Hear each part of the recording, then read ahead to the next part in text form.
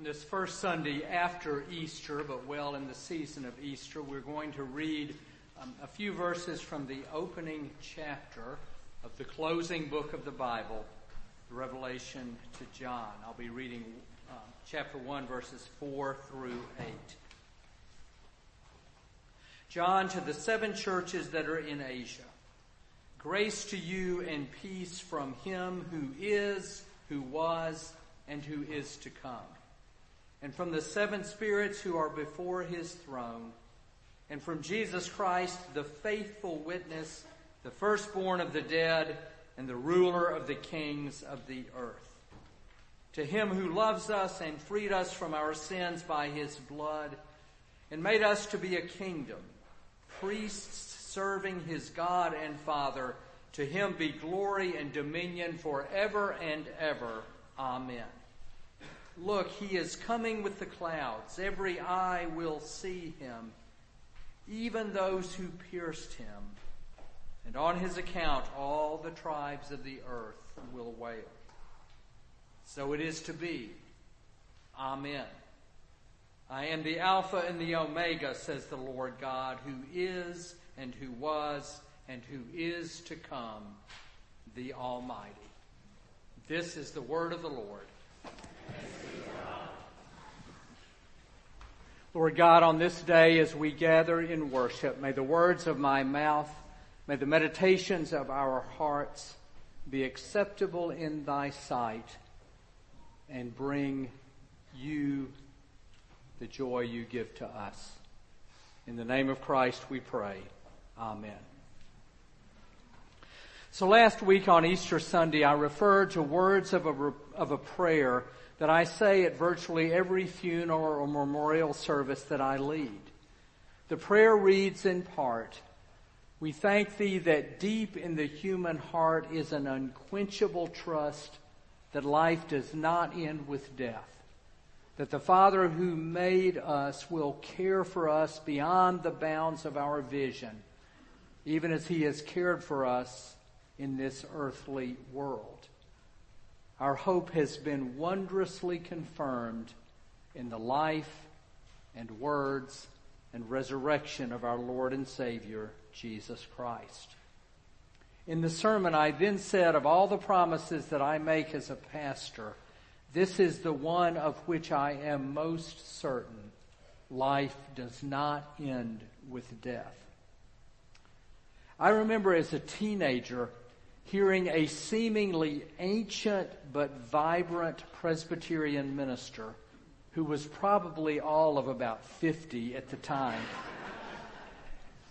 say that the surest aspect of his faith was his belief that when he died, he would be reunited with the grandmother and grandfather who had taken him and his twin brother in when their parents had died, and who had raised them to become respectively a minister and a physician.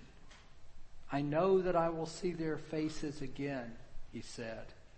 "I know it. I have that same sense of trust." But there is another aspect of the resurrection of Christ that we often don't talk about. An aspect that is part of a larger story that we don't tell enough. This aspect is the redemption not just of our own lives as individuals, but the redemption of the whole of the created order. Just as there is a life to come for individuals, so also there is a life to come for all of creation. The story of the redemption of creation, which is of course not separate from our redemption as individuals, is told from Genesis through Revelation in 5 major acts that unfold in scenes across time as we know it and across eternity, which we can only surmise. The story opens in Genesis in the beginning, when in both a divine and human-seeming way, God began to create the heavens and the earth. And as part of that movement, God created us and placed us in the midst of creation to till it and keep it. The story moves quickly into the next scene, only 3 short chapters later, in what we in Christianity call the fall of the human race. That instance in which we as humans first expressed our desire to exceed the rather minimal boundaries with which God had surrounded us. And exceeding that occurred when we tasted the fruit of the tree of the knowledge of good and evil, the one tree from which we were forbidden to taste.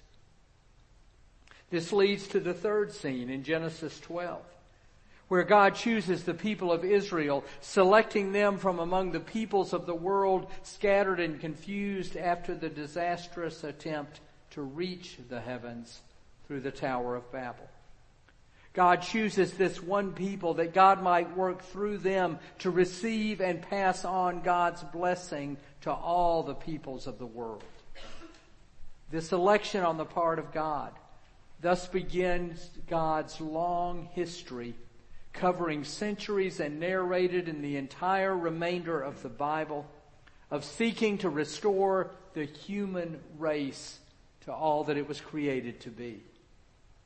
2 millennia into this effort, at least as we humans measure time, God personally takes up residence in the world in the person of Jesus Christ, being conceived in a way that no other human being was said to be conceived, being born into the simple beauty of an obscure village manger, then growing up in wisdom and stature, to teach at first as an adolescent in the temple, and then to teach as an adult the life-giving law that had been given to Moses.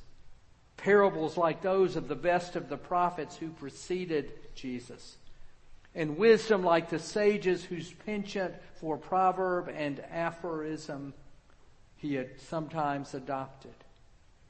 In addition, in the way Christ lived, he welcomed and healed people of all nations, races, and stations in life.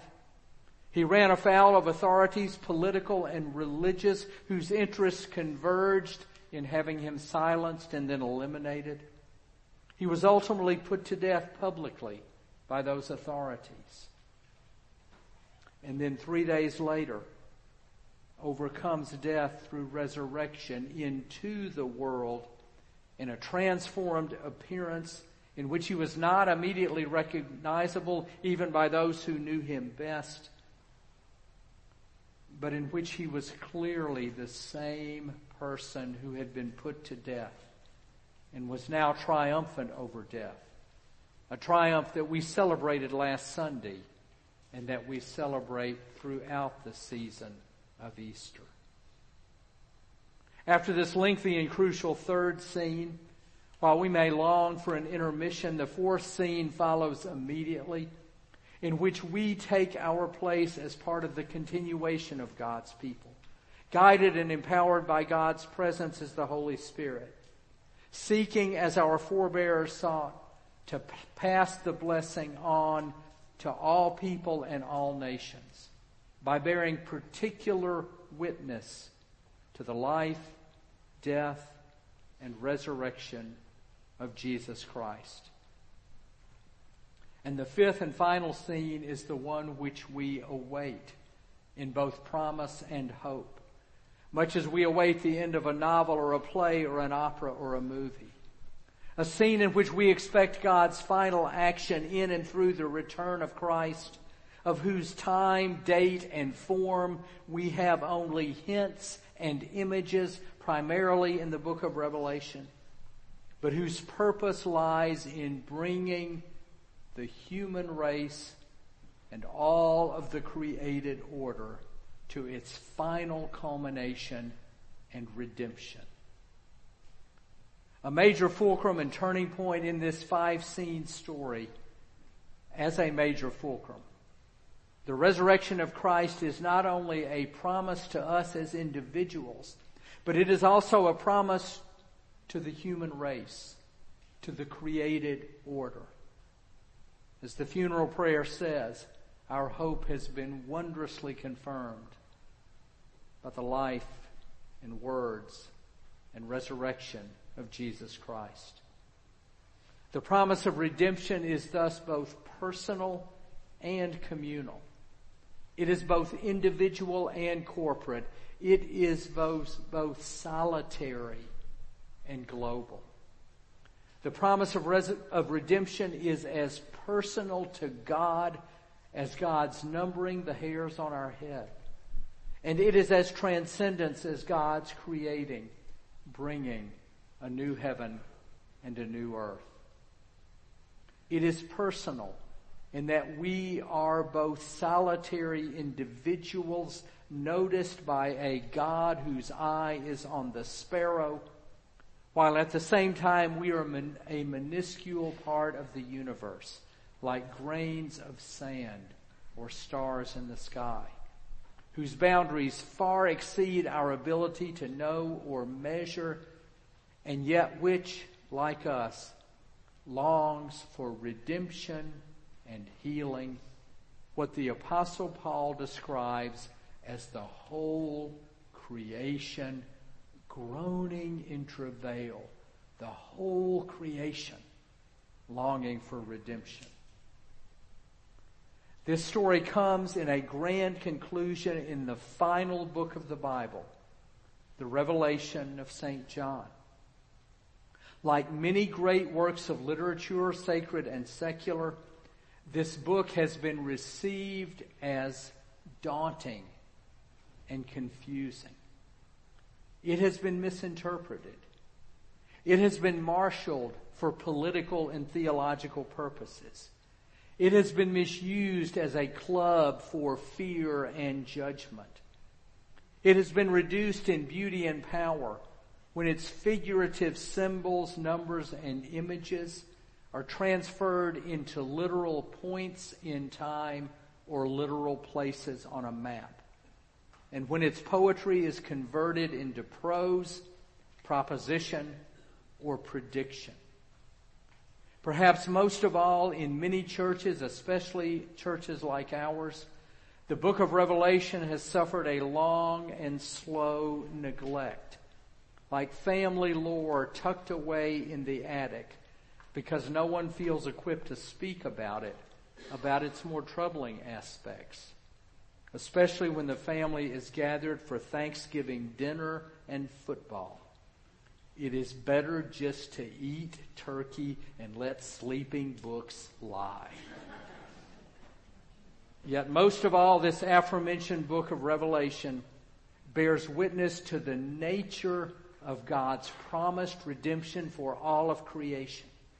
And consequently, when we avoid it, we deny ourselves the resources, at the very least, of a beautiful expression of welcome and promise, as well as an encouragement to action that promise issues.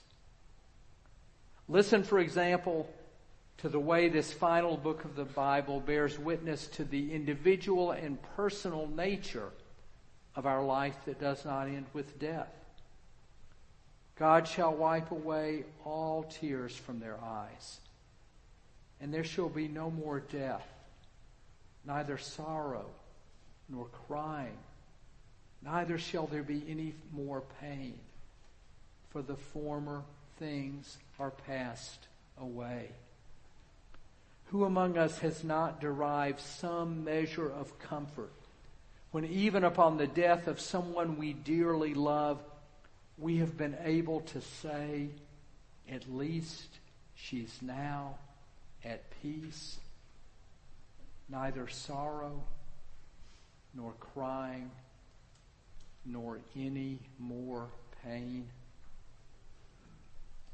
Listen as well to the command to the communal nature of the promise in Revelation, found in this very same section of the book. And I saw a new heaven and a new earth. For the first heaven and the first earth had passed away, and there was no more sea. And I, John, saw the holy city, New Jerusalem, coming down out of heaven like a bride adorned for her husband. And I heard a great voice out of heaven, saying, "Behold, the tabernacle of God is with people, and God will dwell with them, and they shall be his people, and God himself shall be with them and be their God." Of this communal section, at the conclusion of the book of Revelation, and therefore at the conclusion of the entire Bible, the late Presbyterian scholar Brevard Childs wrote, "Revelation pronounces and enacts ultimate divine victory so as to energize and encourage each generation of believers. The new heavens and the new earth do not simply replace the old one as though God starts all over. Rather, the world, God's good creation, is redeemed, not replaced. God does not make all new things, but God makes all things new. The world, the object of the Creator's love, is ultimately important to God. The kingdom of God in this world is not, however, a matter of our own human achievement, but rather it is a matter of the end-of-time action of God. The New Jerusalem is not built Babel-like from earth, but rather comes from God's side as the fulfillment of the divine promise and demonstration of God's faithfulness. In addition, Childs points out that the fulfillment of God's purposes resides in a city. In the biblical story, human history starts in a garden, and the city is actually built by Cain, a murderer, as a result of human sin. Yet the conclusion of this story in Revelation does not nullify history and seek to return us to the Garden of Eden. Instead, it brings the garden into the city. A city represents human community. It represents life together. A city is not individualistic, but is communal. In the church, the community of faith is the anticipation of this new city. According to Childs, the final picture is true to the dual emphasis found in the book of Revelation.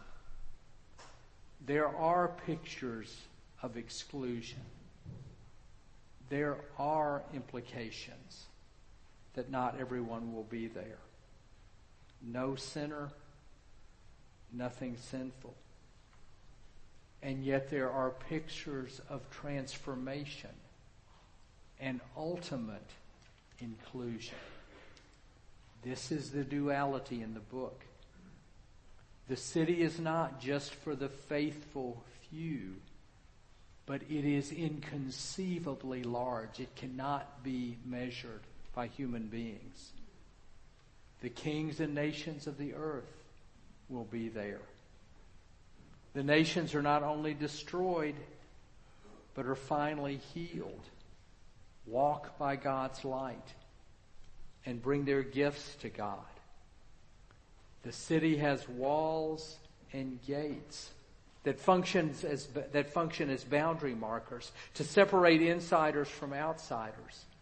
But in the book of Revelation, the gates are never closed. At the coffee hour after the early service, somebody approached me with a troubled look on their face. But what about the people that shoot up the synagogues? Are they going to be there?